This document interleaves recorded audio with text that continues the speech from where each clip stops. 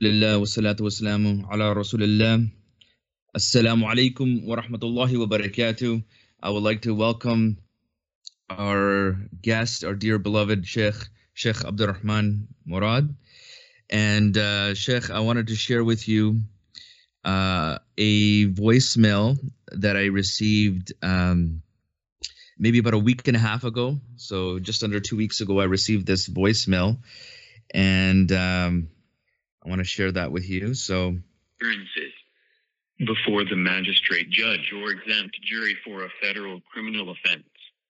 So before this matter goes to federal courthouse or you get arrested, kindly press 1 and speak to an officer now. I repeat, press 1 to speak to an officer right now to avoid further actions. So if I don't contact my magistrate, I think I have some taxes, perhaps maybe owing this. I don't know if this is an official CRA call, but it's interesting to see that the scammers, the fraudsters, are still operating during the pandemic, and I've seen their evolution. I don't know if you received these voicemails in the past, Sheikh, from the CRA, or you ever actually talked to one of these people on the phone. But they've had this evolution, because before it was very clear, because they had a very strong, distinct Desi accent, and then they started masking it, right? They started masking it, so they'd probably get the person who has the best impression of a Canadian accent, and he's like, "This is the CRA calling," but then calling, anytime they said the word calling, they couldn't mask it, so they would always say, "This is the CRA calling," right? So that would be the clue that it's coming from one of these scam call centers. But now they've evolved to have the computer generated voices. But even during this pandemic, you have people trying to make a dishonest dollar. And I saw that recently, because of some of the governmental programs, there are people who are actually sending out text messages, they're sending out emails, they're sending out these links to say, "Hey, this is how you get your money." Okay, and they're all scams. These are all scams, and obviously they're trying to take advantage of the chaos, some of the misinformation, and under the guise of giving people money, they're actually trying to scam people with money during this time, right? During this chaos and so forth. So, Sheikh, I guess the first thing I want to talk to you about is that Allah subhanahu wa ta'ala, He tells us in the Quran, "Inna nafsa la'amaratun bisu," that the soul is inclined, the self is inclined towards evil. Are situations like this, are we going to see people inclining towards this type of behavior? We're already seeing a lot of individualism. People are talking about hoarding. People are talking about arming themselves with guns. Is this what we expect from people? Assalamu alaikum wa rahmatullahi wa barakatuh, Sheikh. Subhanallah. You would expect that calls like this during a time it's a pandemic, global pandemic, that people would kind of lay off or kind of, not get involved or try to scam people at this critical, sensitive time. But subhanallah, it just seems that they never let up. This is to them an opportunity, wallahu al-musta'an, and it just seems that things will only progress and become worse. I'm saying that not from a negative standpoint, but from what we have in the hadith. The Prophet sallallahu alaihi wasallam said to us that no time would come except that one after the one that you're in is worse than the previous time. So worse here is generic, right? So that would maybe refer to stuff like this, people becoming more creative in ways to scam others, people abusing the system, lying, cheating. You would think likewise that a time like this would bring out the best within an individual, and it may with some, but for others it brings out the worst. Like you said, a lot of individualism, people hoarding. I can't forget the scenes I saw over here in our local superstore. I went to buy some toilet paper. That's a hot ticket item right now. No. I even if it was that, I wouldn't buy it now, because people look at you, give you that dirty look. So I said, no, I can live without toilet paper. I have some at the house. I can live without it for the next week. Down the road, I might go to a smaller store to fix them up from there. But yeah, this is what's happening. People are, the worst comes out within people. I mean, not everyone, but some. You have people selling items that they purchase that they don't need. I mean, who would need 40 packets of toilet paper? I mean, people went nuts. And there was, in the beginning, there was no limit. It was open, a free-for-all. So people were literally shoving and pulling and buying whatever they could. And if you go on Kijiji.ca, you go on, the Facebook Marketplace, which is bigger. It's less regulated. You go there, you can find stuff. And I was shocked because I was looking for, antiseptic wipes. I couldn't find a single in the shops. And they were being sold for $60 for just the one Lysol. Yes. The packet, the one individual packet, usually the packet of 4 comes out for $20, give or take. This was one for $60. And it was being sold. People were making money off of this, subhanAllah. So yeah, it really brings out the worst within some people. At the same time, it brings out the best, but that, we have people going out of their way, giving to the senior citizens, walillah alhamd, and those who are in need that cannot go out for themselves. People are, offering, help to those who are unable to move out. Alhamdulillah, Allahumma lak alhamd. But true, Sheikh, I feel part of this. See, now what we have, when you look at the recent press conferences, both here in Canada, the United States, we're seeing this now also develop, I would say, on a national level, because the president of the United States, he's actually trying to restrict any shipments of masks to Canada. And we're supposed to have this friendly relationship, the longest unguarded border in the world. We're supposed to be so intertwined.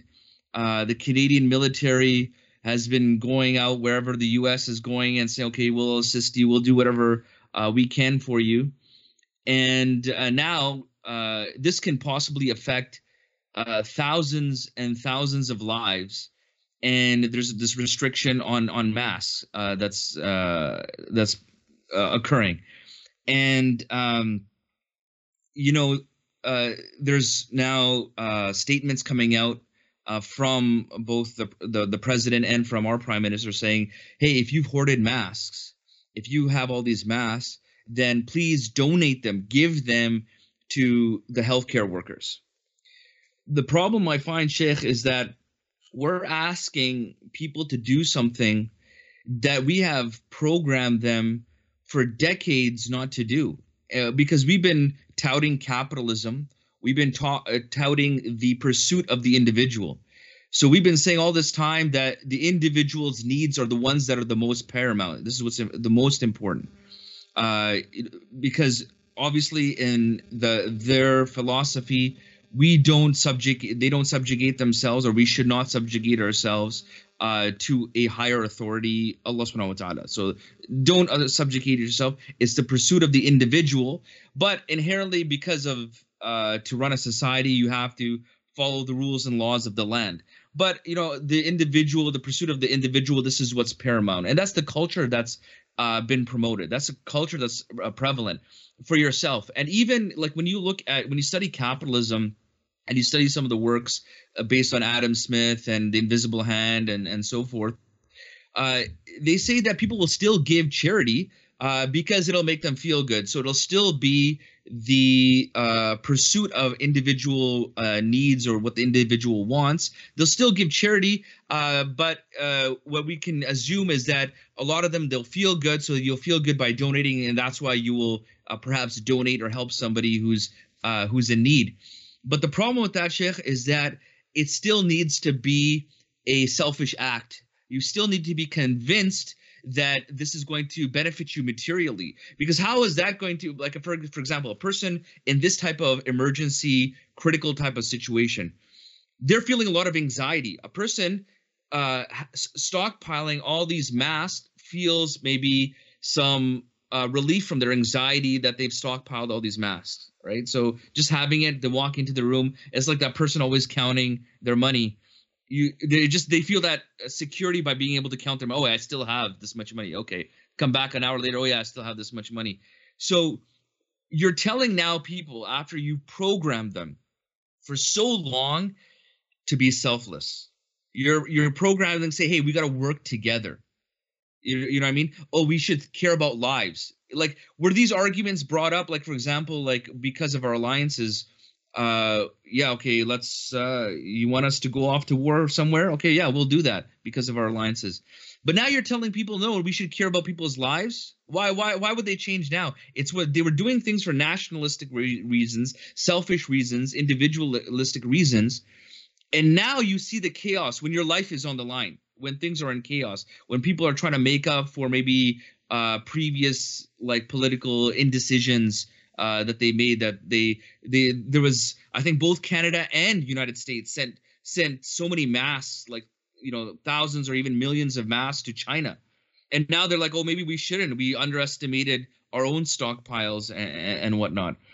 So, you know, Sheikh, how do we do that? Like, how do we snap out of this? How do we wake up for this? Do we expect anything different from a society that has touted this type of individualism for so long? I see some of these issues now cropping up as partly as a manifestation of that. Well, Sheikh, I agree with you. Definitely. I mean, the way that our society, our culture works, basically prefer or give that preference to the individual over the community, over the society. Whereas we know, looking from the Shara'i perspective, from an Islamic perspective, we have, you know, the preference of a community over the individual. So we always look at the betterment of the community firsthand, then the individual afterwards. So if there's a benefit that would either go for the individual or the community, there's a conflict, we give the priority afterwards then to the greater good in that sense, the community who would benefit the most. But to say this, I don't want people to understand that, oh, we disregard the individual altogether. No, the individual is important in Islam, definitely. We find the Prophet ﷺ putting such emphasis on building character, building the person, making himself reliant, making the person independent in a sense that, you know, they can practice their deen without the need of others to oversee what they're doing. So that independence, that self-reliance we have within the folds of Islam, but at the same time, there's a very interwoven approach to the community and the individual, whereby they come together in a form of participation and cooperation. So one is not neglected entirely in that sense on account of the other. So the community, that, like we said, is the priority, but we are not to neglect the individual as some may perceive, oh, he's worthless, forget it, his life is not worth saving. No. And that's what I find troubling from the Islamic perspective, looking at what we have, you know, the importance of both the community, the individual, how Rasulullah ﷺ put emphasis on both, and how he built up the individual, looking at that example we have, and how it made the ummah prosper from that time all the way afterwards. Looking at that, and looking at what's taking place today down south, with the guy down south. I mean, what he's doing right now is truly the embodiment of that greed, whereby a person looks only for his own benefit, irregardless if the community suffers. And I've heard stuff that really, it shook me, because some of them even said, I mean, the senators down south, they said, well, look, a few people are going to die anyways, right? And there's a few articles I'm thinking back to. A few people are going to die. I remember reading that. So what does that tell you? That means, who cares about the individual lives that may be lost? In the end, the majority of us will survive. Those few unfortunate souls who've died, well, that's their tough luck. We don't look at it like that in Islam. We would, you know, do our best to protect the individual, even if it means that as a whole, an economy may suffer. We're not going to give priority to someone's wealth and money over the individual lives that may be saved. And we have, you know, in the words of Allah subhanahu wa ta'ala, وَمَنْ أَحْيَاهَا فَكَأَنَّمَا أَحْيَا النَّاسَ جَمِيعًا. That whoever, you know, protects or makes or allows a life to live, or allows someone to basically survive from whatever it is that they may be going through, it's as though he would have revived all of mankind. This same quote from the Quran was put in Denmark, I believe, in a bus stop, whereby they're all working together to save the lives of individuals, and they put that quote from the Quran in that bus stop where people can read it and see it. And it was written, actually, the Quran, the quote, and you know, in English, subhanAllah. Allah understand. But overall, yeah, I mean, the thing is that I think, Sheikh, one thing that maybe we should recognize is that we talk at it from an iman-based perspective, And we understand that the individual has rights, the community has rights. I think it's just you don't know how to give preference to what at what time, when, at what time, so yes, like as for the individual, we want to become self-reliant, but there's such subhanAllah, a balance on not isolating and compartmentalizing. I think that's what happens. This is prevalent in terms of a lot of Western thought and ideology, is to compartmentalize things. So you always have to connect the individual. So as the hadith of Rasul sallallahu alaihi wasallam about having the person, that man who is self-reliant, and be able to make from his own earnings. But then subhanallah, Rasul sallallahu alaihi wasallam always has another hadith to link your well-being or your strength with that of the community. The upper hand is better than the lower hand, so the one that is giving is better, the one that's receiving. And so yes, we preserve our life and limb, and the basic level of iman is to love for your fellow human being as you love for yourself, and so there's that sharing of it.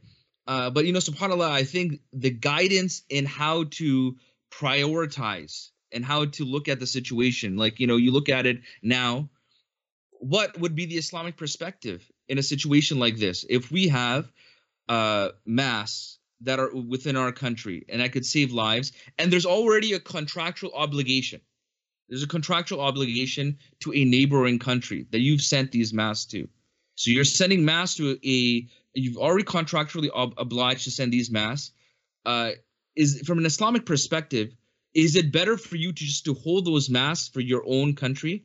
So you'll still save lives in your community. Okay, so you'll save lives within your own country, given, yes. But then you're going to be harming your neighboring country, and you're contractually obligated to them as well. You've made a contractual obligation. So what would be the Islamic thinking behind that? What would be our path to a proper decision? Looking at the reason that I guess these masks are being withheld, or what they're doing, in the States regarding 3M masks, I think that's what it was. That yes, 3M, yes, yeah. So, to me, it's not.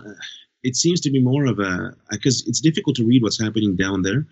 They may say, I've found this more than once, where they're talking about certain things. It seems to be from a humanitarian perspective, but then suddenly you're shocked because it's more of an economic thing, from what I've understood, because many of the essential medical equipment that they need there, what the mayor or the governor of New York said was that, we're all bidding against each other. The highest bidder wins. So it's a matter of making money over here.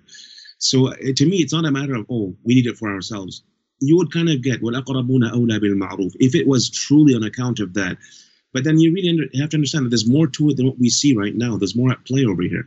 So it might very well simply be a matter of making the most money that you can make in a time like this. So subhanAllah, if that is the reason they're withholding these masks, it's absolutely inappropriate. Definitely. You can't make money off of people's misery. You can't, basically monopolize this thing and say it's only for us.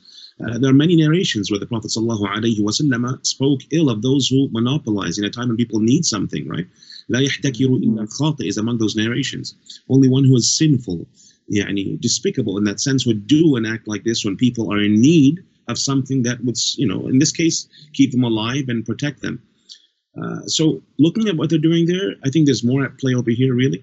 Let's say if it was where there's no economic gain to be had, and they have much more cases in the States, I think, Allahu A'lam, from their projections, they said looking at close to 200,000 dead, from 100,000 to 200,000 dead. They're saying, that's what they're estimating. Yeah, and their hospitals are already overwhelmed. And looking at what their nurses are putting out, they don't have any equipment. They're actually going to basically re-sanitize those equipments that they had, the masks. They're making masks at home and whatnot. Subhanallah. So they may be in a greater need than we are. We might be better off in that case. So it would be understandable if it's only from that perspective, where you can tell them, we have a bigger need. We're sorry about this. But what he's doing is a bit more. He's actually invoking a certain law that they had in place to, force certain companies only to manufacture for their own selves. And I truly think, knowing that person, hearing all that I've heard about him, reading all that I've read about him, it's more a financial, economic decision he's making right now for his own personal gain, whereby they can get the highest amount of money from those who are in need, wallahu musta'an. So it just goes back to that concept of, exploiting people's need. That's what I think it is right now, wallahu musta'an. So you're saying, say in a situation, obviously there's a lot of unknowns. Yes. There's a lot of known unknowns and unknown unknowns in this situation. But you're saying if a situation was that even though you're contractually obligated to send, say we've already purchased or we're already made a contract for these masks and we're expecting it's going to save our lives, but it's the if you have the ability to keep that Islamically, would that be permissible to then just keep those masks? Just say even there's no like shady business going on.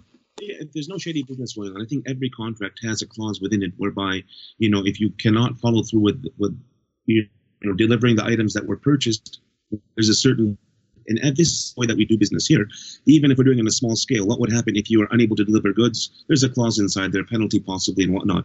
So I see nothing wrong. No, but you would still be able to deliver the goods. You're just diverting it to somebody else. It's like in a marketplace. What if like we have hadith that speak out against this. Like you have in a marketplace that somebody has made a deal for an item. Another person cannot come in and outbid you at the end last week. Once you've agreed, I'm going to sell this item to you, you're not allowed to say, hey, this other person is coming and I'm going to give it to him for a higher price. No, that's definitely I agree with that 100%.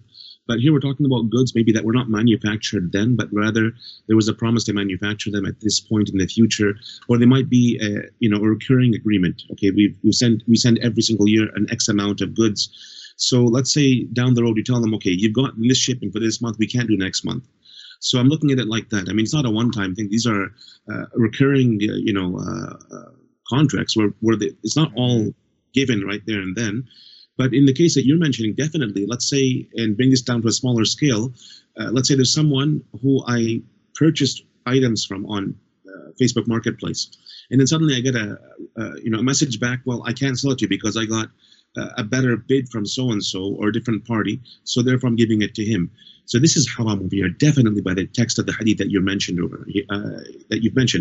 But in terms of, recurring goods that have not been yet made, or there's a promise to deliver an X amount every single month, in these types of situations, the darura in that case would dictate certain, things. But we're talking about an ideal world.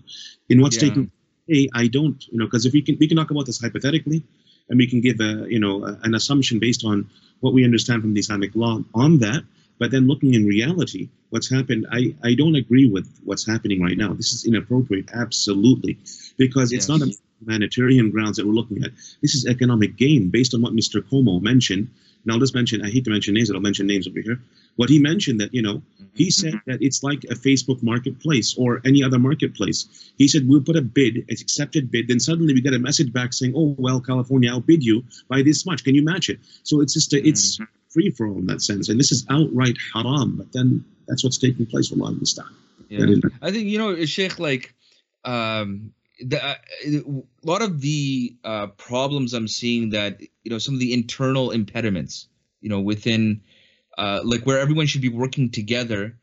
I think again, it's caused because like the whole culture, that whole program that you've been given from a young age is that individualistic idea. I'll give you an example. Trudeau is holding press conferences every day, and I feel some of the questions that these journalists are asking, they're not beneficial questions. You know what I mean? Like they're still in that program. I have to sell views. I have to sell subscriptions. I have to get attention. Obviously, COVID is the story of the week.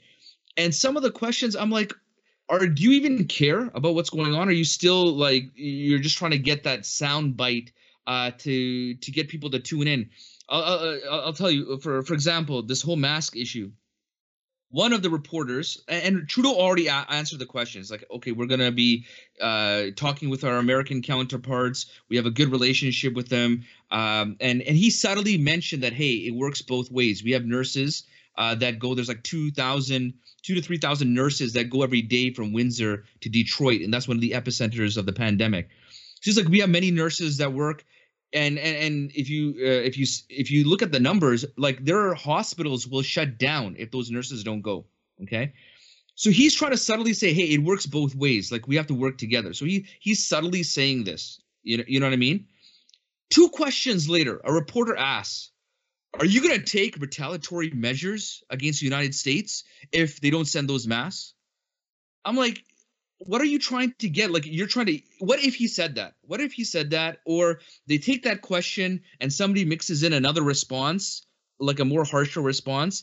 And then you know how, the people down south can be, right? If they feel like they're being antagonized, they're much bigger than us. We rely much more on a lot of their supplies than they may rely on us. Oh, yeah. Like what is your purpose of asking a question like that? As a reporter, you should be asking relevant questions, purposeful questions.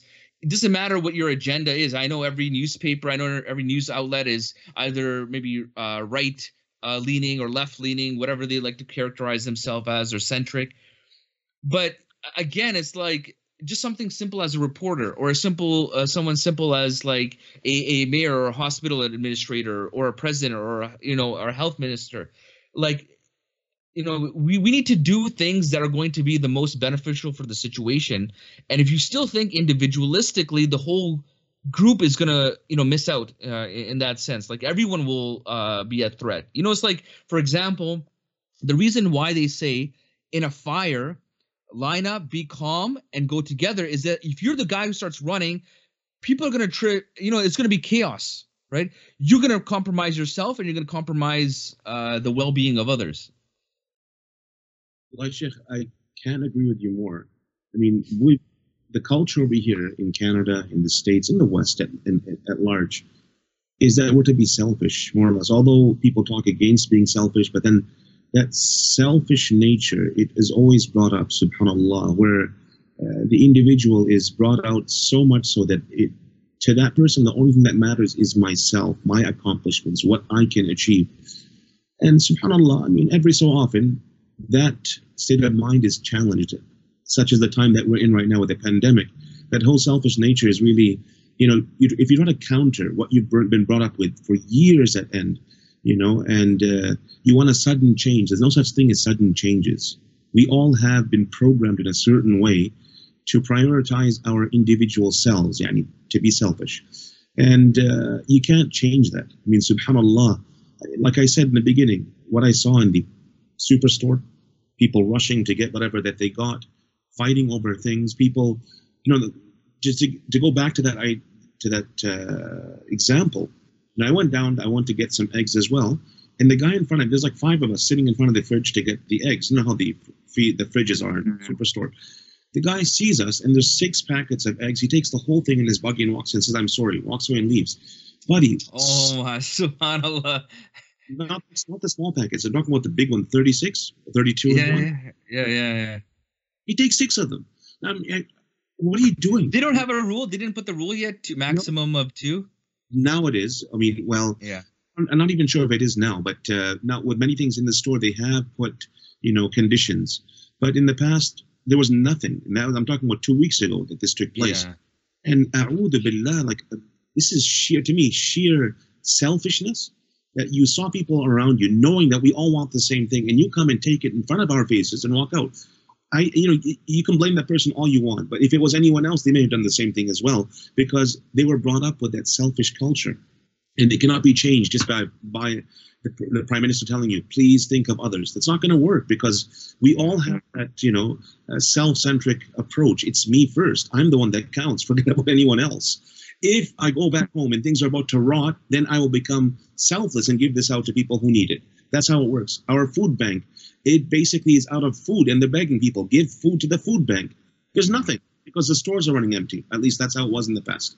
So, subhanAllah, the thing is to counter what we see right now, we can't counter it by some magical word or by a speech or by, the Prime Minister coming out and telling us, please be nice to each other. That's not going to work.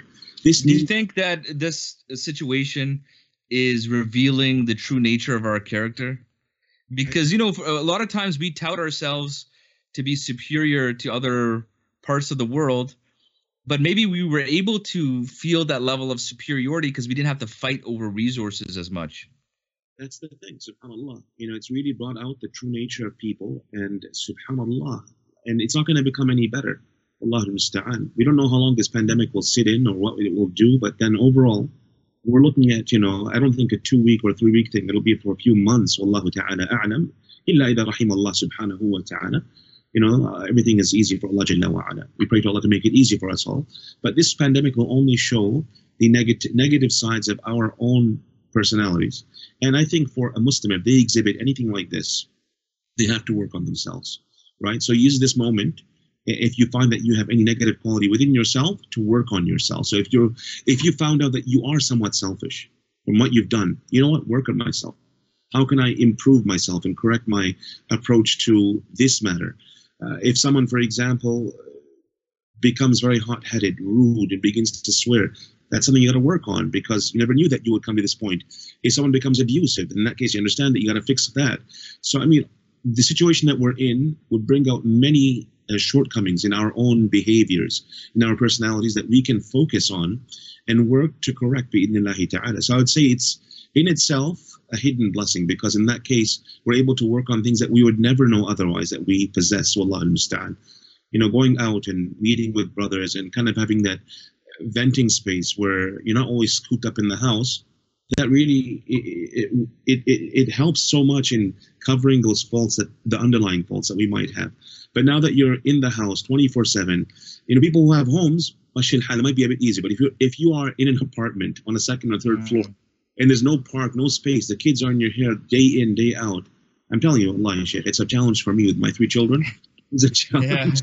How are you dealing with that? How are there things that first of all, do they know what's going on? Or how do you explain to them what's happening? Maria, she understands to an extent. I'm not sure how much she understands, but she's saying, Daddy, there's a disease outside. I said, yeah, there is. Oh, so be careful. COVID will get you. I said, okay, no, inshallah, Allah protect us all, bi'idhnillahi ta'ala. So we say the dua, Bismillah tawakkaltu ala Allah wa la hawla wa la quwwata illa billah, with the kids when we leave the house. But Maryam understands. Maria gets upset, my younger daughter. She gets very upset. I want to go to the park. I can see the park right there. We said, you can't go to the park. It's written closed. You can't go there. Yeah. So she gets upset because now she's stuck in the house 24/7. So you had to become creative, how to fill that time with the kids, to kind of get their creative energy out, alhamdulillah. That's where, the family has to come together truly and work as a unit, wallahu musta'an. May Allah make it easy. That's all I can say. Allahu musta'an. The youngest one, Yusuf, alhamdulillah. He doesn't understand that much. He's just there, Yeah. In the car. They're just happy that people are around giving him attention, right? Yes, subhanAllah. So, what are some things that you're doing to keep your family busy and keep things, on the level? Well, Sheikh, it's just a matter of routine. I'm trying to upkeep the routine that we had before. So in the morning, they get up, we have breakfast, and afterwards we have, the school that we put in the house with the kids. It's less than the time that they would spend in the school, but at least 1.5 to 2 hours, sit down, do the basic skills, reading, writing, math, comprehension, creativity. And they get that time where they can really, spend learning that stuff. Alhamdulillah, there are quite a few apps out there too that, kind of take the burden off the shoulders of the parents, where they can take the grade 1, grade 2 curriculum, and that's it, alhamdulillah. After that, Quran time, and they get some time on TV. And Sheikh, wallahi, I never see stupid cartoons. I thought, the cartoon seems to be harmless, but then I'm watching this thing with my kids. Now you're actually watching these with the kids. Yeah. The hidden messages, they're just so scary. Nas'Allah al-afiyah. So, I would caution a parent from allowing the kids to watch just about anything. With the Disney Plus app that's out there, you might think, oh, Disney, it's nice. But then there's so many things on Disney. With those cartoons that I could watch back when I was very young, Watching it now, I'm like, A'udhu billah, look at this stuff, like it's completely anti-Islamic. So you have to avoid all that stuff so that your kids will not be influenced by what they see, wallah, understand. It's a true challenge, subhanAllah. May Allah make it easy for us all. But that's how we spend it in that way, Sheikh. Not every day is perfect, but overall, we do get a few good days in it, alhamdulillah. That's good. No, I believe that, Sheikh,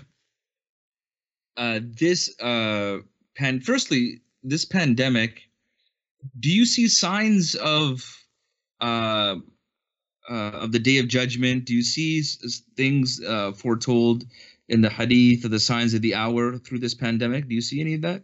Well, I definitely see that, Sheikh. I mean, aside from the selfishness and I just want, looking at what happens before the Qiyamah, where there's chaos, where, the systems of the world may collapse to an extent. I always thought, how would that be? It seems impossible. If you go back 2-3 years ago, looking at the Ahad speak of what takes place before Isa descends, it's a chaotic time, subhanAllah, where, it seems that government, from the Ahadith, the governments aren't functioning as they should, at least as they are functioning today, back a year ago, 2 years ago. But now looking at the global pandemic and what's taking place in Italy, in Spain, and other countries across the world where the economies are at the brink of collapse and failure, subhanAllah, people don't have time for anything else. In the past, when things were good and we didn't have this pandemic at bay, countries were interfering in, others, you can say, business. And they were really influencing what takes place. They're trying to, form governments and whatnot. And the chaos that erupted from that is still, we're witnessing the after effects. But then in the Hadith, it speaks of a time as though people are so busy by themselves. So let's say when the Hadith speaks of the Mahdi coming out, it seems that no one really deals with the Mahdi. He just comes out, and then people give him bay'ah and whatnot. SubhanAllah. You think, what would keep people busy to an extent where they wouldn't even bother with this? I mean, to think of what we're going through right now, it gives you an insight as to, that very issue that, okay, maybe something like this would take place to kind of, keep people busy. Maybe the economy collapses. Wallahu ta'ala a'lam what exactly takes place. But, this is still, we're talking in the future, towards the end of time, when these events come to pass. But this gives you a small insight, and this should really be a wake-up call for every one of us. Aside from the signs, the minor signs of the hour that are recurring as we speak right now, be it the spread of fitna, be it the spread of, like we said, the selfish nature, people hoarding, all these that you can see, we have the major signs that have not yet occurred. And when they do occur, they'll occur in quick succession, subhanAllah. And the time before it would be a time of oppression and wrongdoing, subhanAllah, where people would oppress each other.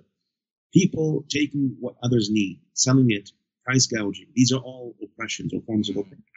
So to me, it's a wake-up call every single time that I see this. And it just makes me, more fearful and aware of Allah subhanahu wa ta'ala, as it should for every one of us, to do best to come closer to Allah subhanahu wa ta'ala in light of what we see.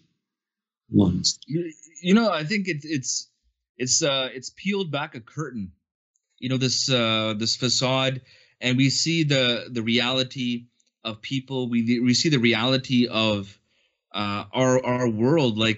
Perhaps maybe the whole world doesn't have to work so hard and for so long every day, week in and week out, missing time with their family, with their loved ones, missing time for dedicating towards ibadah.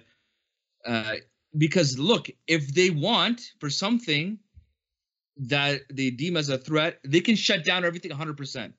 So not even reduce the work week from 50 to 40 hours to a little bit less so you have more time with your family. Not even that. But they can shut down everything if they need to, if they look at it as a threat. Then it goes to, you wonder, do we need to produce so much? Because isn't a lot of that money being fueled into the hands of a few? Isn't it just going and being channeled and funneled into hands of a few people so you can have multi-billionaires, so you can have, people who are extremely wealthy that have their own jet planes and their own multiple palaces on every single continent. You know what I mean? I think to a certain degree it's peeled, it's raised the curtain on a lot of the facade of hey, maybe maybe my time, like I know right now it's like maybe a little bit too much time with the family, but like it's good though that you feel, hey, I'm spending a little bit more time. I've always wanted to have more time with the family. Now you have obviously to this extreme, but if they can stop the whole system out of fear of this disease, then can't we slow it down to have a better relationships, a better humanistic experience? I completely agree with that. I mean, that you have the time that you have right now, you use it to the best, use it in the best way possible. With the family, I mean, we may have not connected with our wives, with our children, the way that we are now. Alhamdulillah, we should use the time in that way where we can connect with them, to know them better. How often is it that I've heard from brothers and sisters complaining that my kids don't bother with me? It's as if they're someone else. And you ask them, how long have you spent with your children? They're working, both the mother and the father. They'll be working full-time jobs. They come back home exhausted. And they say, well, we spent time with our kids when? They spend time with them maybe on a Saturday or a Sunday, maybe sometimes on the Friday when it's off, and that is it. So the children grow up not knowing the parents, and then the parents complain afterwards, oh, my kids, look at them. Now you've got a chance to really connect with your children, subhanAllah. It kind of reminds me of the hadith that the Prophet ﷺ said, كُلُّكُمْ رَاعٍ وَكُلُّكُمْ مَسْئُولٌ عَنْ رَعِيَّتِهِ. And also the other narration, so then, مَا مِنْ عَبْدٍ اسْتَرْعَاهُ اللَّهُ رَعِيَّةً فلم يحطها بنصيحة إلا لم يجد رائحة الجنة. Prophet ﷺ said that every one of you is responsible for those under their care. So every individual, the mother, the father, all responsible. Their responsibility is not just to give food and give a place to stay in or live in, but rather it's also that love and that care that really it's the body of life that brings the kid up in a very wholesome way. When a parent just gives the money and does not show any love or affection, the kid will find that affection and love outside the family home. Now you've got a chance to really connect with them, show that love, that care, that affection that they need to grow up as positive, creative, giving individuals within any community. Prophet ﷺ said in the second hadith that I read from Sahih al-Bukhari that anyone who was given a responsibility, any children to take care of, a family, and they neglect that duty, they would not smell the scent of Jannah, subhanAllah. And this is in Sahih al-Bukhari. It truly is a warning. We have to take the time that we have to do our best with the children, our best with the family. I think, wallahi, this is in itself like a hidden blessing Allah Jalla wa Ala has given us. We stay inside us. All you're hearing right now from those in leadership roles, I mean, in the government, local governments, and from the mayor, and everyone else, stay at home, stay at home. So alhamdulillah, use that time to stay at home, use it wisely, to connect with your kids on that level, inshallah. I want to share with you there's an ayah from the beginning of this whole musibah that I'm always reflecting upon, that it's ajib, subhanallah. And this is in Surah Al-Nahl, verse 120, where Allah subhanahu wa ta'ala says, Inna Ibrahima kana ummatan qanitan lillah hanifa wa lam yaku min al-mushrikeen. So Allah subhanahu wa ta'ala describes Prophet Ibrahim alayhi salam as being an ummah. So in your mind, an individual, and yet Allah describes him as an ummah. I mean, the ulama have discussed what ummah over here refers to, a person who guides others through his behavior, through his akhlaq. He himself is a role model, an example, living by the commandments of Allah subhanahu wa ta'ala, doing the best in that regard. But here, the word itself is so mind-boggling, ummah, that Allah Jalla wa Ala referred to Prophet Ibrahim as an ummah. And there are other companions who were referred to with that same description, being an ummah in unto themselves. I think it was radiallahu anhu, who was also given that description of being an ummah, subhanAllah. Because when Rasulullah sent him to Yemen, he was an individual who all of Ahlul Yemen basically came to Islam on account of what they saw in him. They heard from him, they saw in him that sincerity, and they became Muslims, subhanAllah. So we have that chance now ourselves to become ummahs within our own homes, in the sense of being a true role model. You don't want the kids to see, the father sitting down watching TV 24/7, not even sharing a moment with the kids, with the wife, disregarding them. That's not what we want. We don't want people to abuse it that they have. They should use it in a productive, Islamically productive way that is pleasing to Allah subhanahu wa ta'ala. Yeah, no, I believe also, wasn't it I think Rasul Sallallahu Alaihi Wasallam mentioned, was it the father of Sayyid bin Zayd, the one that would go around saving the before Islam, so in the time of Jahiliyyah, freeing or trying to save all the baby girls from being, like, he kept on Tawheed, and I think he referred to him as well, that he would be an ummah. Yeah. I want to make us all role models that others would come to Islam through it. May Allah Jalla wa Ala protect us all. Ameen. So now, Sheikh, what are some practical things that we should be in preparation for? Because I think, again, a lot of it is in a materialistic sense, and I discussed this briefly with my previous guest on the last podcast. But I believe there are a lot of things that we should be talking about in a very practical sense. So obviously, the Jummah issue was one issue that was being discussed, and that was a very practical issue in terms of our ibadah as Muslims. It's part of our routine, and obviously we know it's fard. But what about Ramadan's going to be coming up? So what are some issues in regards to Ramadan that we should be aware about? We should definitely be prepared for, because I know Muslims in the community that have died due to the illness. So how is the janazah going to be affected by this? Is there going to be a different protocol, for washing the body, for the funeral prayer? So, these are some, I think, practical questions that, maybe we should get some insight. We have a lot of time. We need to prepare for it. Like even a will. A lot of people have never made a will. There's nothing in regards to that. And we know the hadith of Rasul Sallallahu Alaihi Wasallam, the importance of making wills. So what are some ways now we can practically prepare for some of these issues? Because if not now, then when? When are we going to talk about them? When are we going to discuss this? When are we going to prepare for it? Sheikh, these issues are paramount, absolutely important, subhanAllah. And we tend to only think of them when a situation arises, when in fact it should be in our minds all the time. I'm talking about the will, the wasiyah. I'll start with that. As the Prophet ﷺ informed the companions to have their wasiyah, their wills, written and near them. وَصِيَّتَهُ مَكْتُوبَةً عِنْدَهُ. So it's right beside them. So the description over here, showing that this should be so close to you, near to you all the time, that it's an indication of how important it is, right? So one should do or go to that extra length of having it written, documented, and known to the family that I do have a wasiyah. That's the one problem from we've all experienced deaths within the family, subhanAllah, and sometimes when members of families pass away, it's known that there was a wasiyah, but where is that wasiyah?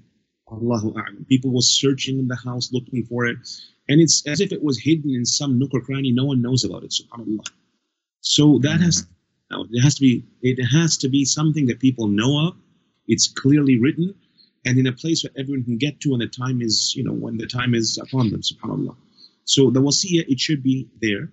Now the wasiyah, the will itself, we're looking at different forms of wills. You have the Islamic will and you have the Canadian will. Islamic wills do hold up in the context of Canadian law as long as no one disputes it. So in terms of the divisions, I'm talking more about the Islamic laws of inheritance.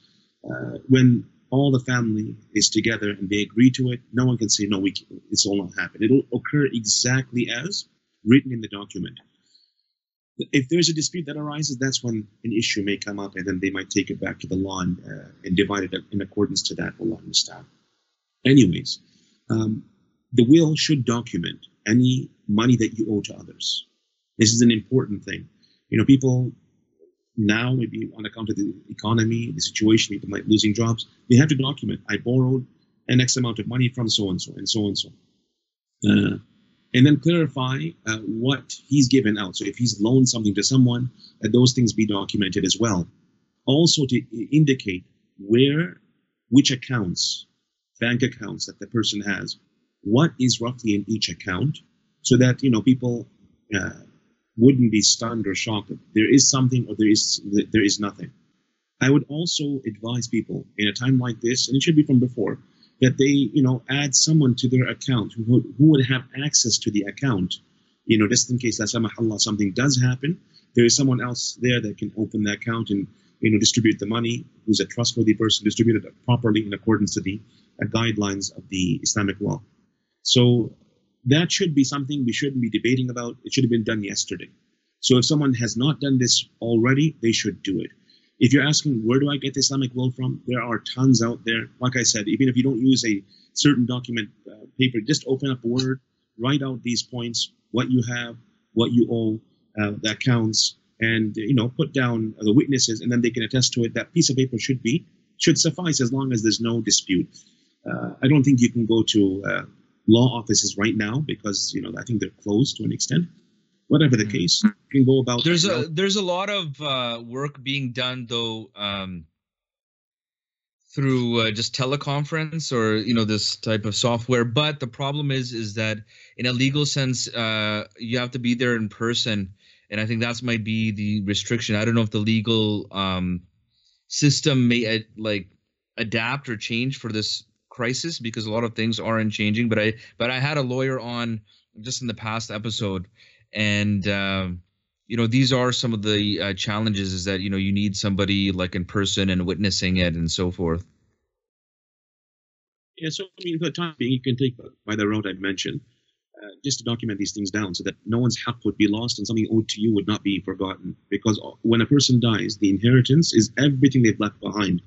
And this is what I find really troubling, because I've dealt with a few inheritance cases here in the city, in Fort McKinnon, in Vancouver, and Toronto, where the thought is the inheritance only includes what's in the account. No, it's every single thing the person owns, even the dishes in the house.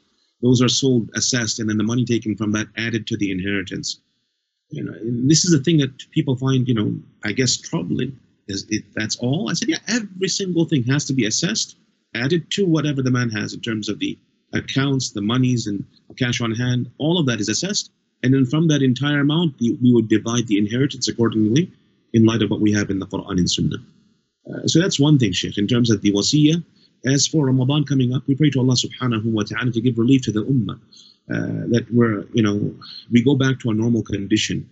But if it does not, well, alhamdulillah for anything Allah Jalla wa ala decrees. If it does not, then in that case, one should not abandon the rites and rituals that we do in Ramadan anyways.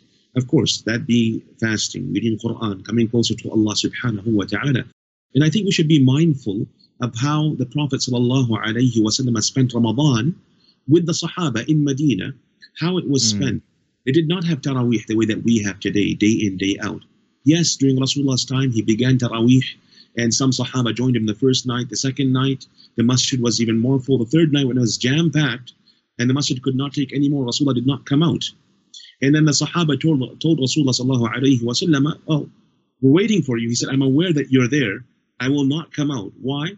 Because he said, I fear that this prayer would become an obligation upon you, become a fardh upon you, and you would not be able to bear it. So in that case, out of mercy for the ummah, he did not come out. But what did Rasulullah ﷺ do? He continued with that Taraweeh, that night prayer that we're calling Taraweeh, or Qiyamul Layl. He continued with that every single night in the privacy of his home, subhanAllah. So we should do the same thing as well, reviving that sunnah of Rasulullah sallallahu alayhi wa sallam. If you can't do it in the masjid, then you do it inside your home. Even during Abu Bakr radiallahu anhu's khilafah, the Sahaba did not join the salah together and perform Taraweeh as we're doing today. This was from the time of Umar ibn Khattab radiallahu anhu. When he saw the people praying in small groups, he said, wouldn't it be better if we joined everyone together? And we had, one imam, one jama'ah. They did that, and from that time till today, we are performing the salah in jama'ah as we all enjoy, alhamdulillah. So, not give up on anything that we're doing in Ramadan, but make a point truly to utilize your time in a way that's pleasing to Allah subhanahu wa ta'ala. Yeah, it's going to be difficult. It'll be my first Ramadan. And I'm sure everyone's first Ramadan not being able to pray Jum'ah, and not being able to perform salah in jama'ah, and not being able to perform Taraweeh. But for that we say, alhamdulillah, in any case, we do our best. فَاتَّقُوا اللَّهَ مَا اسْتَطَعْتُمْ. You do the best that you can, and alhamdulillah, you're rewarded on account of your effort. By the way, I'm not sure if you might have heard this, people asking about virtual tarawih. Sure you come across that, right?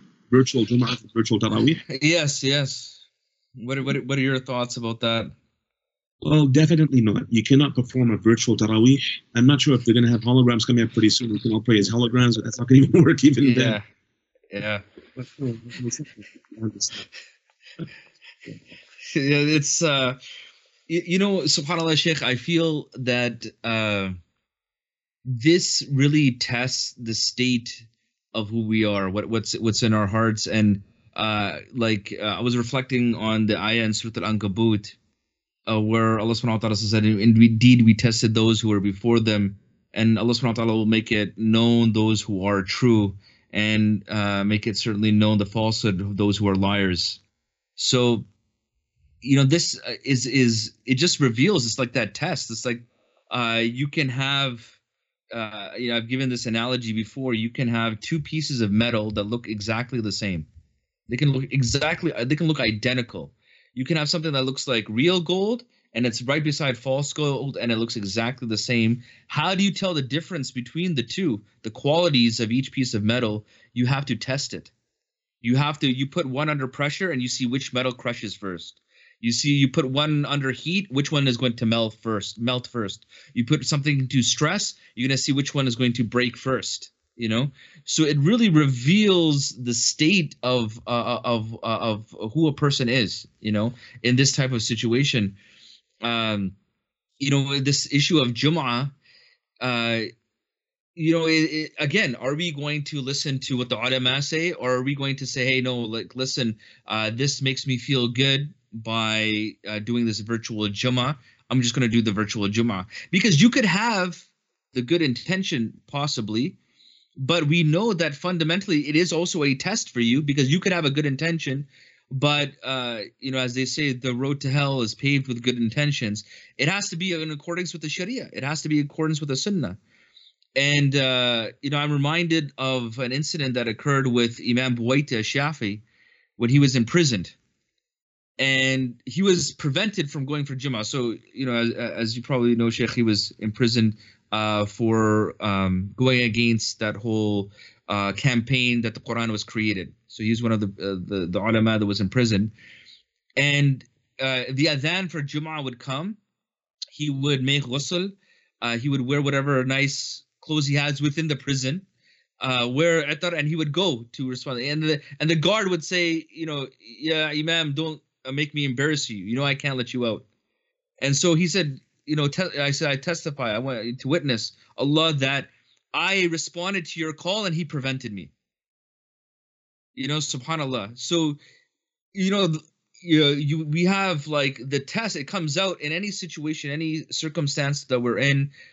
What is the trueness to our deen? What is the authenticity of our iman? Yes, the thing is that many.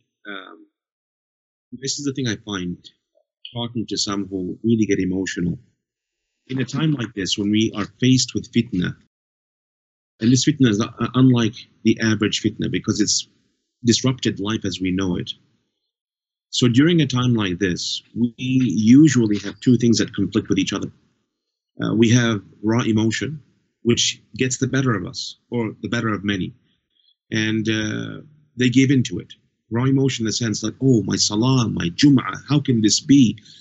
I recall a brother a few weeks ago said, yeah, Sheikh, what is this? We should be performing Jum'ah. We should only fear Allah.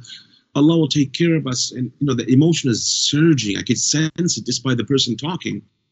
And I said, Subhanallah, ya akhi. I mean, I do understand, the emotions that you have. May Allah make it easy. But at the same time, raw emotion, you cannot just simply take by it. When raw emotion conflicts with sound intellect, right? I like to refer to this as being the Islamic logic. So you have Islamic logic and you have the raw emotion.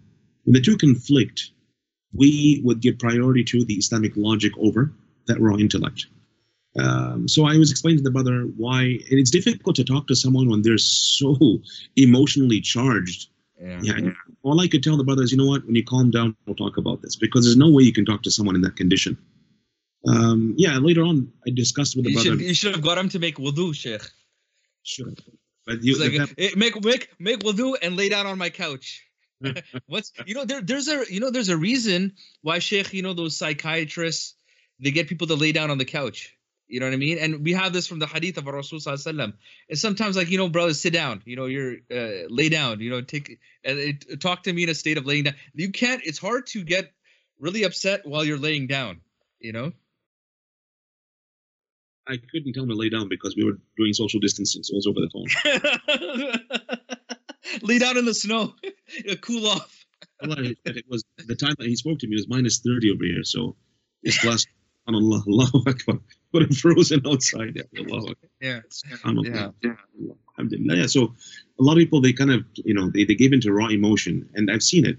How can we have Ramadan without Taraweeh? I'm like, yeah, this is the way it's going to be. I mean, if Allah wills, it might be this way. Alhamdulillah, pray at home. How can you pray at home? Like, you have to pray at home. Rasulullah told us, don't make your homes like graveyards.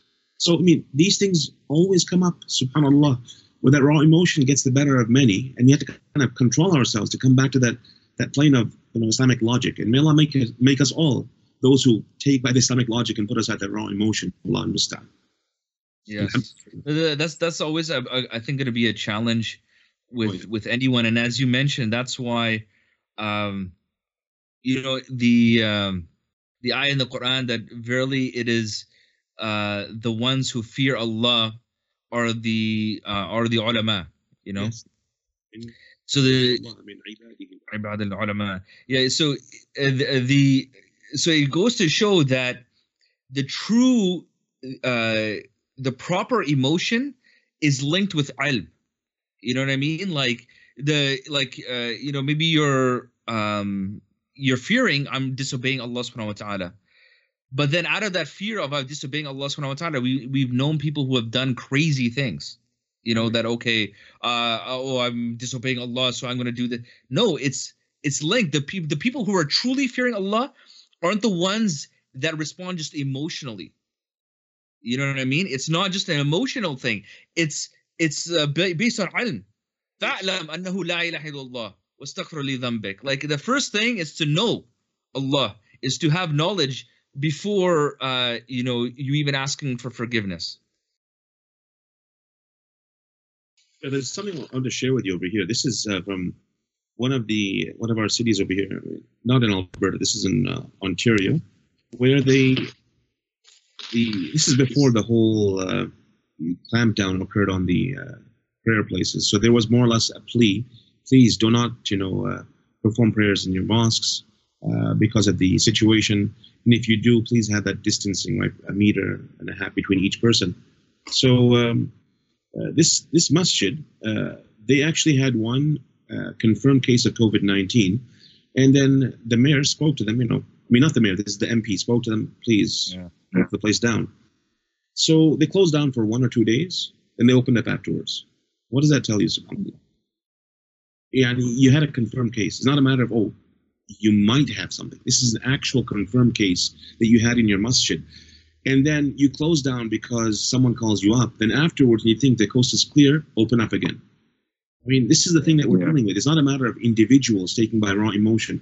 These are people in leadership positions. And that I go back to that hadith, كُلُّكُمْ رَاعٍ وَكُلُّكُمْ مَسْئُولٌ عَنْ رَعِيَّتِهِ. If you're responsible for opening a masjid and people then get sick on account of that, who's responsible here? You, because you opened it up and now people are getting sick.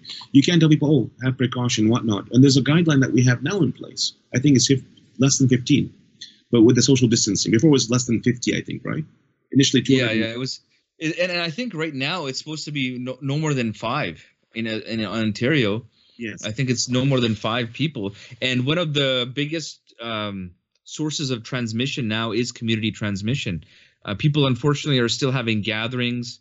They're having dinner parties, or people are getting together. They're saying even we should at this point avoid different families to get together, like just because of the fact that it's prevailing right now, really through the community. It's community transmission because all the travel has stopped, Sheikh, right? So the only thing that's going to transmit this is through community. I've heard people talk about this, Sheikh, and thing is that they say, I'm feeling good, I'm not coughing. But I tell the brother, what if you are actually carrying the virus right now and you're asymptomatic? what if you take it to someone, your own dad who is elderly, or your uncle, or to someone's father or mother that you visited them in the past few days? What if they die on account of what you did by going there and spreading that virus to them? Now they're immunocompromised, they could be elderly, they could have underlying conditions, whatever the case. Yani, how would you feel? And the guy did not answer. But then this is the thing that we have to really, I think, put people on the spot at times. And logically also, Sheikh, from a even from an Islamic logic perspective, as you mentioned, the rule isn't given for the exception.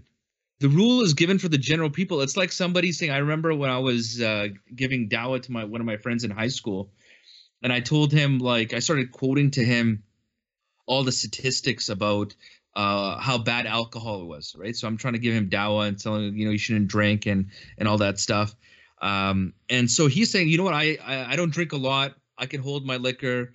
So he started giving all these excuses for why, he's exempt from all the harms of alcohol, right? But the problem is, again, when you think like that, you're actually thinking in a very arrogant way, because does that mean you can make a guarantee that at no point will you be infected? Say, for example, a person who is meeting with people. So are you going to guarantee for the whole world that at no point you'll be infected and you will be an unknown carrier? For a person who drinks alcohol, are you telling me at no point will you one day get depressed and drink a few more bottles of alcohol and get behind the wheel? Because I guarantee you the guy who is in jail right now for drunk driving didn't start his week off, thinking to himself, I'm going to kill somebody by drunk driving this week. You know what I mean? So do you see okay, number one, thing to mention. The other thing is that think about how we can function as a whole, as a society. We don't make our rules based on the exception. We make it based on the general for the public. You know what I mean? So if everyone considers themselves the exception, then you can no longer make a rule for anybody, because, then it's like, no, I am the exception. No, I'm not a carrier. Oh, I'm not a carrier. You have chaos, right? Definitely. That's the thing. I mean, this goes back to that, what we spoke of before, people becoming selfish. Maybe selfish in terms of, hoarding stuff. And here's selfish once again in terms of me enjoying my life as I did before. Who cares about anyone else? I'm feeling good. That's all that matters, me. And it's really mind-boggling what people, and these are brothers and sisters, may Allah Jalla wa Ala guide them, who may be breaking the guidelines and the rules, thinking, you know what, I'm feeling good, nothing is wrong with me, I can do whatever I want. You repeat till it's like a broken record over and over again, till you get to that point and you think, subhanallah, when will they understand? Till they fall ill and become sick in the hospital? Allah musta'an. La ilaha wa illa ilayhi. So like in Ramadan now, okay, obviously before Ramadan, obviously we're gonna have an Eid as well. That's gonna be coming up. So what are some advices you can give? What can we do? So pre-Ramadan, during Ramadan, and possibly even for Eid, what are some things that we can do instead of things that we would normally do? So what are some beneficial things that we can do within the homes with our families and whatnot? Well, I think the first thing is that you should set up a place where you have your fun. If you have a bigger home, alhamdulillah, you can set up a room, or if you have a smaller home like an apartment, set a corner where you have your salah mats on the ground, where it looks at least visibly as a prayer place, and tell the kids that this place, you don't play in it, this is a place of salah. So as the father comes, he calls the adhan, and then you sit down, do exactly as you would do in the masjid, make dua, make sunnah, make the 12 rawatib, sunan, in the course of the day and night, make dua between adhan and iqamah, get your kids involved and ask them, say this, make dua for mommy and daddy. So in that case, I'm talking about younger kids, my own kids, but then everyone who has different kids at different age groups, you can vary at this activity. But holding the salah in itself, adhan, iqamah, having that physical space that's known to be the musalla of your home, do that. I think that's very important, because it's not a matter of 1-2 weeks that we're in for this. It looks like it's in the long haul. Allah musta'an. What are your thoughts about these special COVID du'as, or these special corona du'as that are being circulated around? Well, some of them, they're based on the authentic ahadith, right? For example, Bismillah tawakkaltu ala Allah wa la hawla wa la quwwata illa billah. This dua is the dua when you leave your house, and whoever says it, it says "Wuqit wa kufit." It will be said to that person that you would be safe, and Allah Jalla wa Ala would take care of you. So this is a dua not for COVID-19; it's a dua for any time, right? So I would encourage people then to say this dua and always have it in the tip of their tongue whenever they leave the home. For example, the dua that we should be saying anyways, Bismillah, alladhi la yadurru ma'a ismihi shay'un fil ardi wa la fis sama' wa huwa as-sami'ul 'alim, 3 times after Fajr in the morning, 3 times in the evening after Maghrib. So this likewise would give protection for the entire time from everything by the will of Allah subhanahu wa ta'ala, not just for COVID-19, but for anything. The problem is, aside from these, they have Allahumma inni a'udhu bika min al-barasi wal-junun wal-judam wa min sayyi al-asqam. That dua, people say this is the COVID-19 dua. No, it doesn't talk about COVID-19. It just speaks about in general, infectious disease in general. So that aside, we have to have a dua ethic in our lives, whereby we're incorporating all of this dua in the course of our day and night. That's the sunnah of Rasulullah sallallahu alayhi wa sallam. But we have to understand at the same time that even if we are hit by this marad, right, we have to turn to Allah and make dua regardless. One shouldn't think, oh, I said that dua, why am I sick now? Well, there could be a number of reasons, right? Aside from getting into the full scope of why this might have happened, we say this is qada'ullah wa qadrullah. Allah has decreed that this take place. So we say alhamdulillah. First and foremost, that we submit to Allah, be pleased with Allah's decree upon us, but then we work towards bettering ourselves, self-isolating, protecting our children, not spreading it to others. All these things that we have to take into consideration. So it's not just picking one little thing and think, oh, I'm safe with this. But some people I know for a fact may say a certain dua, then they say, you know what, alhamdulillah, I am safe, I'm bulletproof. I can walk outside right now in the midst of people cough and sneeze, or walk and breathe in their spit, and you know what, I'll be safe. No, but that's exceptional. That's pretty hardcore, Sheikh. Like, it's like, come on, sneeze on me, I dare you, sneeze. People like this. I hope that's not going to be the new Tide Pod challenge, Sheikh.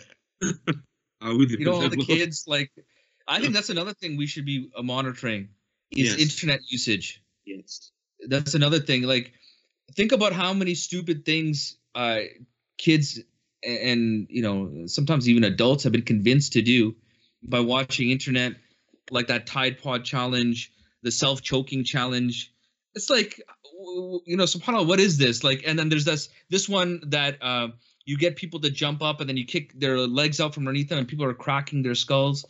So I think one thing you identified earlier, which we should reiterate, is we should be monitoring and reminding each other. Like, you know what I mean? Like, we shouldn't I agree with that, Sheikh. We should be doing that definitely, because some of our, it's not just kids. Some of the youth, some of the young adults, they may be influenced to do something stupid in a time like this, subhanAllah.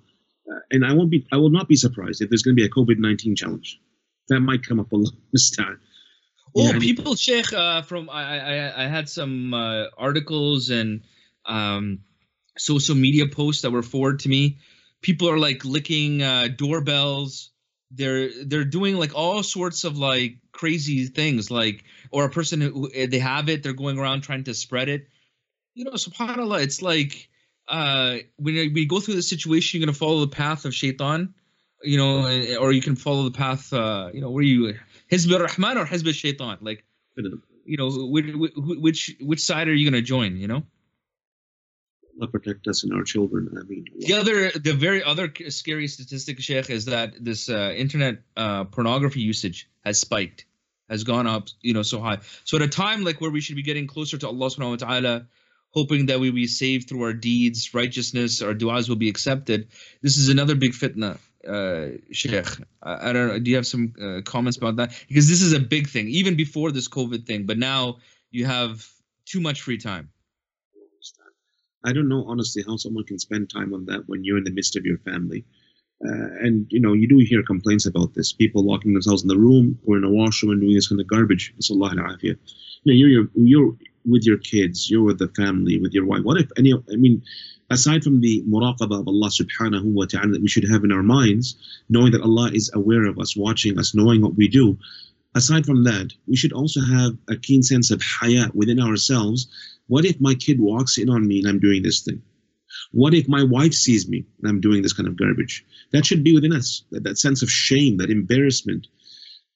The reality is, the Prophet ﷺ mentioned that ad-deen kulluhu haya. This deen in its entirety is based on that concept of modesty, haya, bashfulness, being, aware of those around you. So you would not do something inappropriate in the presence of others, right, and people around you. When someone does, that shows a lack of faith in deen and discipline in the faith in general. So we have to really, Jameel, if someone is doing this, let's say they were doing it in the past casually, but now they're head over heels into this garbage. Now it's a sign truly that the man has or the person has an issue. It could be brother or sister in this case that have a problem. They have to address this issue, face front and correct that matter that they're dealing with, and come closer to Allah subhanahu wa ta'ala. What if in the case someone is watching, and this is the last line of defense I look at, in the case that someone is watching this and then they suddenly, Allah Jalla wa'ala decrees that is the last moment and they pass away in that condition, we know for a fact from the ahadith, it says that the person will be revived or brought on Yawm al-Qiyamah in the same condition that he was in dunya. So the narration says that someone basically died on account of taking poison. They'll be raised on Yawm al-Qiyamah taking that poison.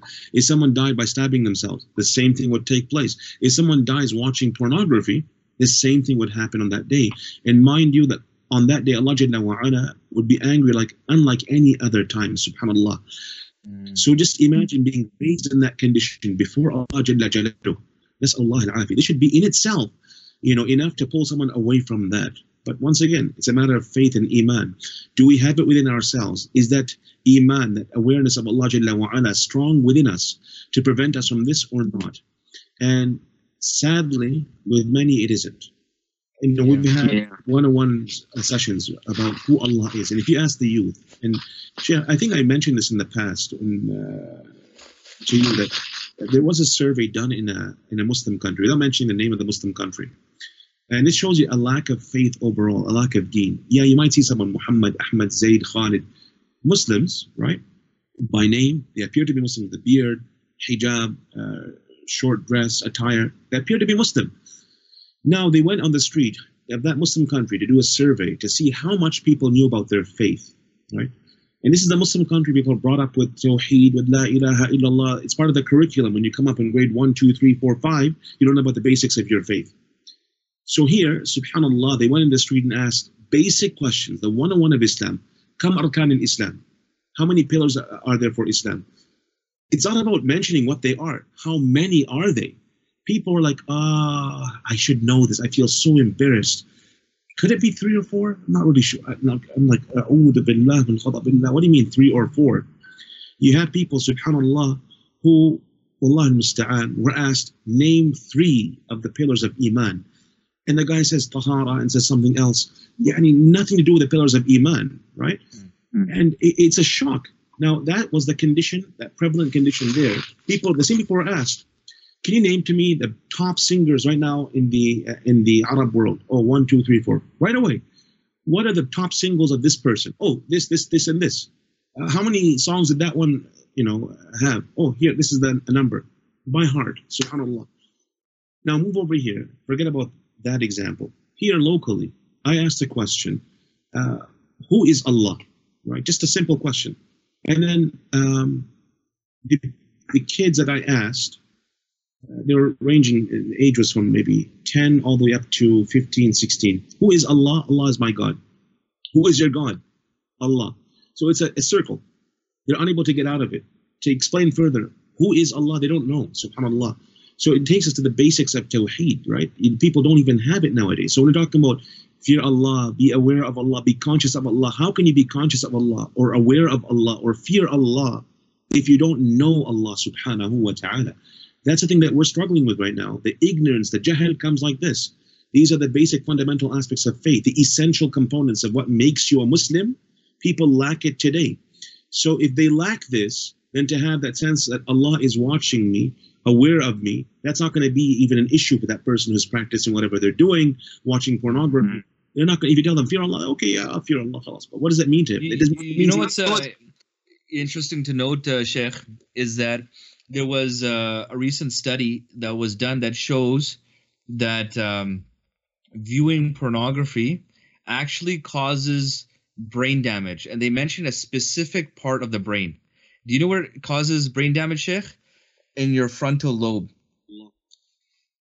And so it reminded me, in the ayat in the Quran, like, you're going to be grabbed by your lying, sinful forelock, But this is the part of the brain, Sheikh, that actually suffers damage. That's why they say that, for example, it harms the development of like people who are brain still growing, say teenagers. So it harms the development of that. And guess what? Once your brain is developed, if you do that, it actually causes damage so that it reverts back to a more adolescent state, your brain. So it's even from a like biological standpoint, these are obviously non-Muslims, and this is the research that they've come up with. I read one research before, German, but it was in one of the German research. It said that it takes away the gray matter of the brain, or limits the gray matter of the brain, so it decreases, right? Subhanallah. So yeah, essentially this is what it's harmful. Something, we know nothing is forbidden in Islam except with hikmah and wisdom. We may at first understand the hikmah, we may not understand it directly, but after some time we may get to know what that hikmah is. So this could be very well in this light, that pornography people may not have understood the hikmah behind the prohibition, thinking, oh, it's nothing, it's just, it's not harmful. But now as studies have progressed and, these research papers have come out, they've clarified to us the harm being there in watching or looking at that which is haram, right? We're told lower your gaze, don't stare or look at something intently. Avoid that which is haram. People don't take it for granted. They don't give it much thought. They think, oh, it's not a big deal. But it is a big deal, Allah understand. Aside from the medical research, it's something that'll be written in your record that you look at this thing, and just imagine if you die in that condition, where you would be on Yawm al-Qiyamah. We seek refuge with Allah subhanahu wa ta'ala from that condition. So, Sheikh, the one question we didn't have a chance to go into too much detail, but maybe we can go over some aspects of it, and that is the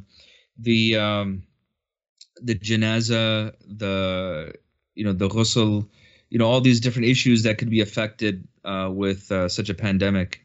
Yeah.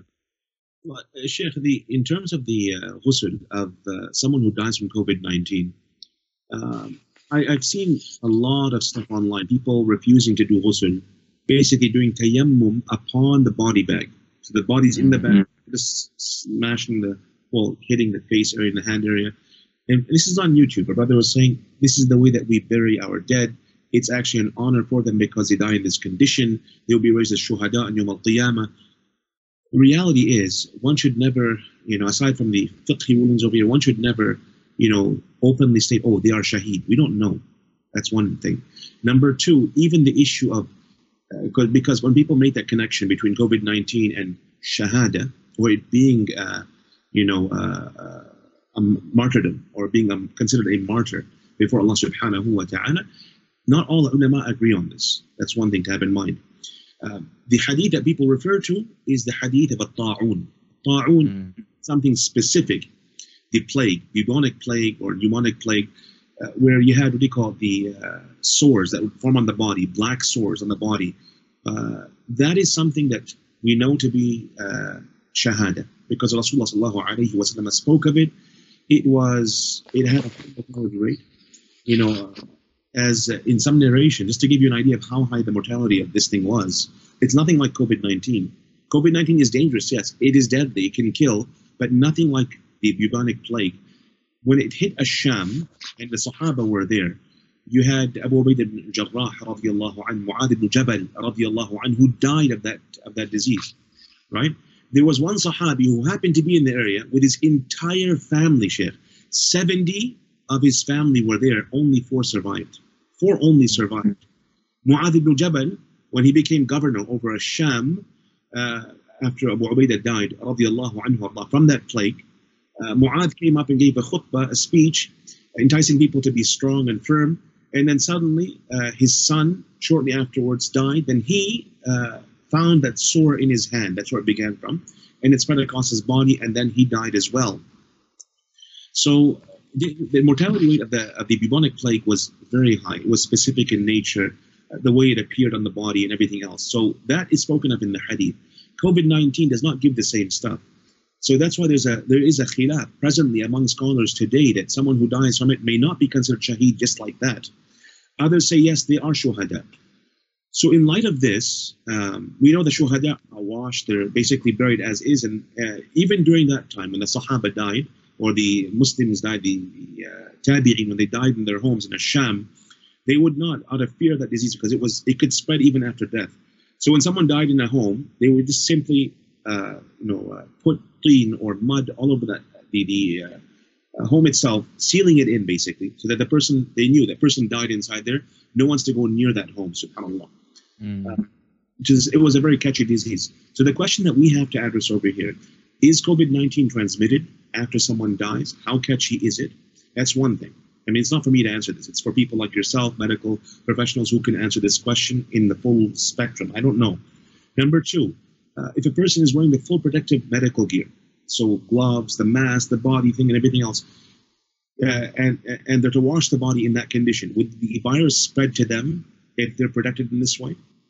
Wallahu a'lam, with my weak knowledge of this thing, it appears that the person would be safe from the virus if there is a chance of the virus. I would agree with you, Sheikh. The only problem is that this personal protective equipment is in such scarce supply. So you could theoretically protect yourself from that, but getting your hands on that might be very difficult. Then in that case, Sheikh, we have one other thing over here. We have the full ghusl for the body, how it's done in its entirety. You need not go through the entire process. Rather, the ulama have mentioned that when it comes to the body, ta'meem al-badan bil-ma', you just make sure that the water goes all over the body, and that's it. So you don't have to actually come touch the body. You can just pour the water gently over the body. When it dries out, move the body from that to the kafan area, and then bury the person. That's the least that we can do to someone who is dead. But of course, the other issue is there anyone that would want to do this in a time like this? I know many brothers and sisters who do the ghusl refuse to wash a body of someone who died from COVID-19. So that might be in scarce order to have someone who would want to wash the body. So I think more than ever today, I mean, in today's world, we need people who would step up and do this, to volunteer for the sake of Allah subhanahu wa ta'ala, to bury or help wash these bodies for them to be buried afterwards. If there is no one, and people just bury the body in that way, and that's something that, we leave to Allah subhanahu wa ta'ala. Because not every city will have people who would stand up and volunteer to do this. That's a given. There might be places where the bodies will be left in a morgue, no one's touching out of fear of that disease. So in that case, I mean, the body should be buried regardless. So one may take by what they see. I'm not endorsing this, but I'm saying that giving the logic behind why someone might just go through the tayammum process, because of that fear that is there. Allahu a'lam, that fear is, proper fear, or if it's simply a fear of that should not be there, in the sense that it may not spread after someone dies. Allahu a'lam. But in any case, I mean, this is something that the medical professionals have to give their input in before anyone can actually comment on it from an Islamic perspective. So it is giving, in general, the possibilities. If there is a chance that it does not pass on, and if someone is there who can wash the body, they don't have to go to the extreme extent of washing the entire body, just pour water on it, and then afterwards take the body, put it in the coffin, and bury the body afterwards, alhamdulillah. The other thing as well, who will pray janazah? We cannot gather together for janazah prayer. So there's a lot of issues that do come up right now, and I know for a fact that they've been discussed by ulama in detail. They've given what people should do, the aqallul wajib upon someone, washing the body with water without going into the full spectrum of washing the body as it should in accordance to the sunnah. May Allah make it easy. May Allah Jalla wa Ala protect us all and give us all life, inshallah. Ameen. Allah musta'an. So the janazah, you know how, for example, for Najashi, they prayed in absentia, So is that then something that it could be possible? Could you pray janazah for a family member from your own home? And people can pray for janazah for the person in their own homes? Well, I'm not sure how the situation is today, because if it's family members and someone dies from among them, there could be a way still where they can get together, the family members, be it the father, the uncle, whoever is there in the home, to pray salah on the deceased. So they can get together and perform salah on the body, maybe at the morgue itself or wherever the body is being washed. Just do a quick salah and then have the body buried, or just before it's put in the graveyard to perform salah in the graveyard itself before the body is buried. But perhaps even outside. Yeah, but this is outside the building. All subject to the guidelines and the that we have within the municipalities that we're from. So there might be some relaxed guidelines in certain cities, but in others, Allahu A'lam, might be more strict, especially where the COVID-19 is more spreading quicker, like in Quebec. I don't know how the guidelines are there, but I'm talking more from the perspective of Fort McMurray. I mean, I don't think it's that strict right now with the graveyard, but it may become that strict down the road. Allahu A'lam, who knows what may take place down the road. Allah understand. So if it's transmissible, then you're saying it would be permissible to get away without washing the body if you don't have the personal protective equipment and the lack of means to do that? Yeah, because in the case that you don't have the means to do something, يعني فاتقوا الله ما استطعتم. That's the underlying principle that we have for every ibadah, that we fear Allah Jalla wa Ala as much as we can. So in this sense, fearing Allah Jalla wa Ala as much as we can, you do your best. You leave the rest to Allah subhanahu wa ta'ala. And in this case over here, no protective equipment. Maybe you can put the body in, of course, in a coffin, and you can do tayammum on the body. I mean, let's say you have gloves and a mask, you can do tayammum on the body, not in the bag itself. And we had actually a case not too long ago in our city where we could not wash the body for whatever reason that was, and we were forced to then perform tayammum on the body itself. So the face and the hands, and that was it. We wrapped the body in the coffin, in the body bag, and then that was buried in that way. So that might be something that comes up. We pray to Allah that it does not, but then if it does, that could be something explored further. And as I said, the ulama has spoken on this in detail. I had the research paper before me, but it's roughly 239 pages long. So all of these specific points might take a little time because it's really written quite in fine detail. But aside from that, I mean, this is in general. So we'll see as things do progress how it goes. But then the concept is, if one is unable to do something, and they can avoid doing that, right? This is something that we have within all the ibadat. If someone cannot perform the prayer while standing up, there's a legitimate reason, then they can perform sitting down. I mean, you're not required to stand up in that case, right? If one cannot perform wudu, they then can perform tayammum. That would take the place of the water wudu. You can make it with a dust wudu. So, I mean, these things to have in mind overall, inshallah. Okay. And so just to clarify also that one point, if you are unable for whatever reason, say you're in a different city, you have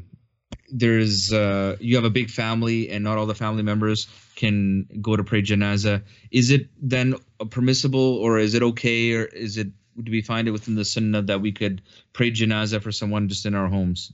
Well, if in the case no one has performed janazah upon someone, then yes, you can perform janazah upon that person. So, if the deaths do rack up as they project, Wallahu musta'an, and there are some Muslims who die from this, there may not be any janazah upon them. We pray to Allah that that's not the case. But if we're assuming, hypothetically, that there is no janazah, then the person can perform janazah upon them in absentia, in that case, from the house. So the family members would get up and perform salah in their home on that person who has passed away from their own family. But to have it, across every single home, I find it difficult to say that we should all perform janazah in our homes for every dead person who dies. Because if it's been proven that janazah has been performed, then khalas, that would suffice. Even with the story of An-Najashi, there are a few things with it that we cannot compare other deaths to that. It is in the fact that An-Najashi himself, no one prayed janazah upon him. So the Prophet ﷺ informed the companions that your brother has passed away. Qumu ili janazatihi, perform the janazah on him. So here we have to ask: would anyone perform janazah on him? Let's say there's like a few brothers who perform janazah on the deceased. In that case, that would suffice. Khalas. What do you do as a family? You would make dua instead. But in the case that no one performed, then we can perform janazah. Of course, that's his haqq, that's his right. So I would say take by this approach. If we know someone has performed, you don't perform, you make dua instead. But if no one has performed, in that case, you can perform it, inshallah. Okay. Well, I think that's a very good point, that if it's been performed, because unfortunately, I do see this in quite a few masajid, that even though it, if it's a very famous person or someone very well recognized, or even sometimes it could be like a family member, right? So they have a family member that passes away back home. They've already prayed janazah for them, but then they'll do like another local janazah, and then they use that what you said about the incident with the Najashi as a dalil, but then the fact of the matter was that there was not a janazah prayed for him in his locality, right? So it's a very different situation. Yes.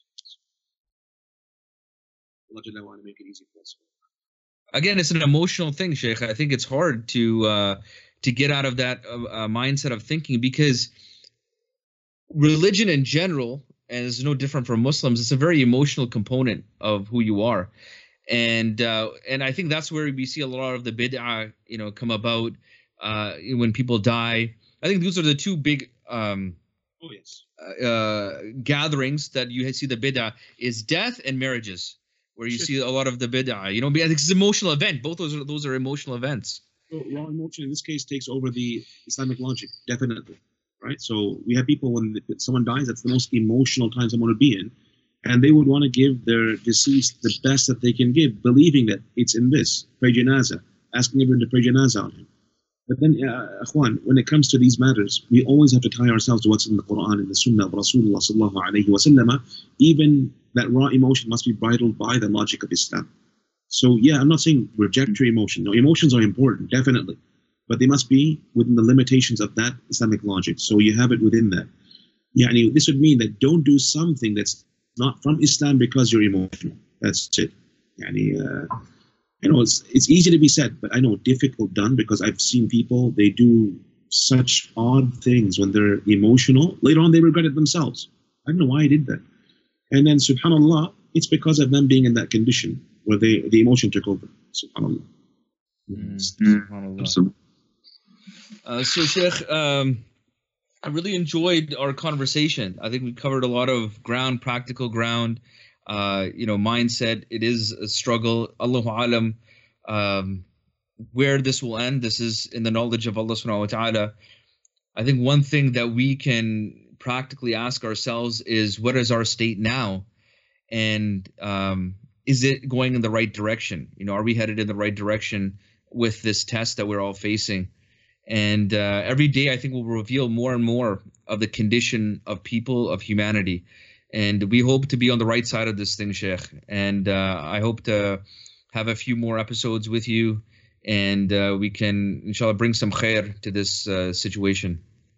There's one last thing that I want to share. This is a hadith of Malik ibn Umayr, where he had helped Rasulullah sallallahu alayhi wa sallam. He was serving Rasulullah, did something for Rasulullah sallallahu alayhi wa sallam, and Rasulullah, as he would do with people who would come and serve him, he asked him, ask me what you want, right? And before I even mention the hadith, I want everyone to picture that they are that sahabi.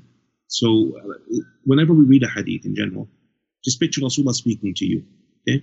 And Rasulullah sallallahu alayhi wa sallam is addressing this companion, and he's addressing you directly, and he's saying, after you helped and served the Prophet sallallahu alayhi wa sallam with whatever it was, ask whatever you want. Now just picture right now for a moment, what would you ask Rasulullah sallallahu alayhi wa sallam? I know some people might be asking, I want the millions, the wealth, because here Rasulullah would make one dua and it would be given to you. Truly, you want wealth, you want dunya, you want whatever it is, you get it. And of course, there were some companions who were asked, ask what you want, and the guy said, I want, sheep, I want a camel, I want a dog, I want to have a servant. And Rasulullah sallallahu alayhi wa sallam said, couldn't you have been like that old woman from Banu Israel, who, when asked, give me what you want most, she said, I want to be with you in Jannah, subhanAllah, to be your companion in Jannah. That's the old ajuz, subhanAllah. So everyone has their own aspirations. This Sahabi, radiallahu anhu, Abdul Malik ibn Umayr, when he was asked, asked, what do you want? He took a moment and he said, Ya Rasulullah, I want to be your companion in Jannah. So Rasulullah sallallahu alayhi wa sallam said, is there anything else aside from this? Can you pick something else? He said, no, Ya Rasulullah, my mind is set, I want this. I really want this, right? So then Rasulullah said, has anyone asked you to ask this? He said, no, Ya Rasulullah. It's of my own accord. I want to be your companion in Jannah. So then he said to him, أعني على نفسك بكثرة السجود. So he said to him, help me out. I'm going to ask Allah for this, but you got to do something to help me out in this regard. You have to make more sujood, make more salah. So I think for us all, it's a time to reflect upon this and use the time that we have in this way to make more sujood to Allah Jalla wa Ala, so that inshallah we can be in the company of Rasulullah on Yawm al-Qiyamah. Ameen, inshallah. Ameen. Jazakallah khair, Sheikh. I feel that we need to start preparing for thing that is determined. Like this with this pandemic, it's not 100% probability we're going to get this disease, right? So there's a small percentage of a chance that you'll contract this disease, but yet look at how much preparation we're making for it, right, Sheikh? If you're told on your weather application, today is going to be a snowstorm, you're going to prepare before you go out in that snowstorm. Okay, there's a 40% chance it's going to be a snowstorm. You're going to wear a jacket at least with you, right, Sheikh? You're going to wear a jacket, you're going to wear a toque. What is the percentage chance that we will die? It's 100%. Yes, of course. 100%. We just don't know when, but we know it's going to be 100%. Like every soul will taste death. It's 100% thing. I want you to think about it based on what we do in our life. Oh, there's a percentage chance you're going to lose money in this investment. You're going to take your investment out. It's 100% chance that you are going to die at some point. What do we prepare for that, Sheikh? What are we preparing? How are we preparing for the akhirah? So, our minds should be a priority, definitely. We have to self-reflect upon our conditions. Where do we stand in light of, our actions, our deeds, the time are we using? Like, I don't want to go through every single point that we've mentioned right now thus far, but overall, it should really be a wake-up call for every one of us right now, this moment, the time that we're spending in our homes, how we're behaving. All of this should be a wake-up call to improve and become more like the Prophet sallallahu alaihi wasallam. That's all I can say. Everyone has their strong side. We know what it is. It could be reading the Quran. You love that. Fasting. It could be praying extra salawat. Alhamdulillah. But strive in that regard. Do your best and really, shine in that regard. Allah understand. Jazakallah khair, Sheikh. Once again, thank you for joining us on the Life Haqq podcast, because we're always trying to spread the Haqq, stand with the Haqq, and live by the Haqq. So we appreciate the time and energy that you shared with us today, and we hope to have you back on again. And please remember us in your dua. Inshallah, jazakallah khair, Shaykh. May Allah reward you. It was a pleasure. May Allah bless you and your family, keep you all safe, inshallah, and give you khair in dunya and the akhirah. Ameen. Ameen. Jazakallah khair. Assalamu alaikum wa rahmatullahi wa barakatuh. Alaikum assalam wa rahmatullahi wa barakatuh. Do I feel that the New York police are providing enough protection, or do I have to have protection of my own? I look for protection from Allah.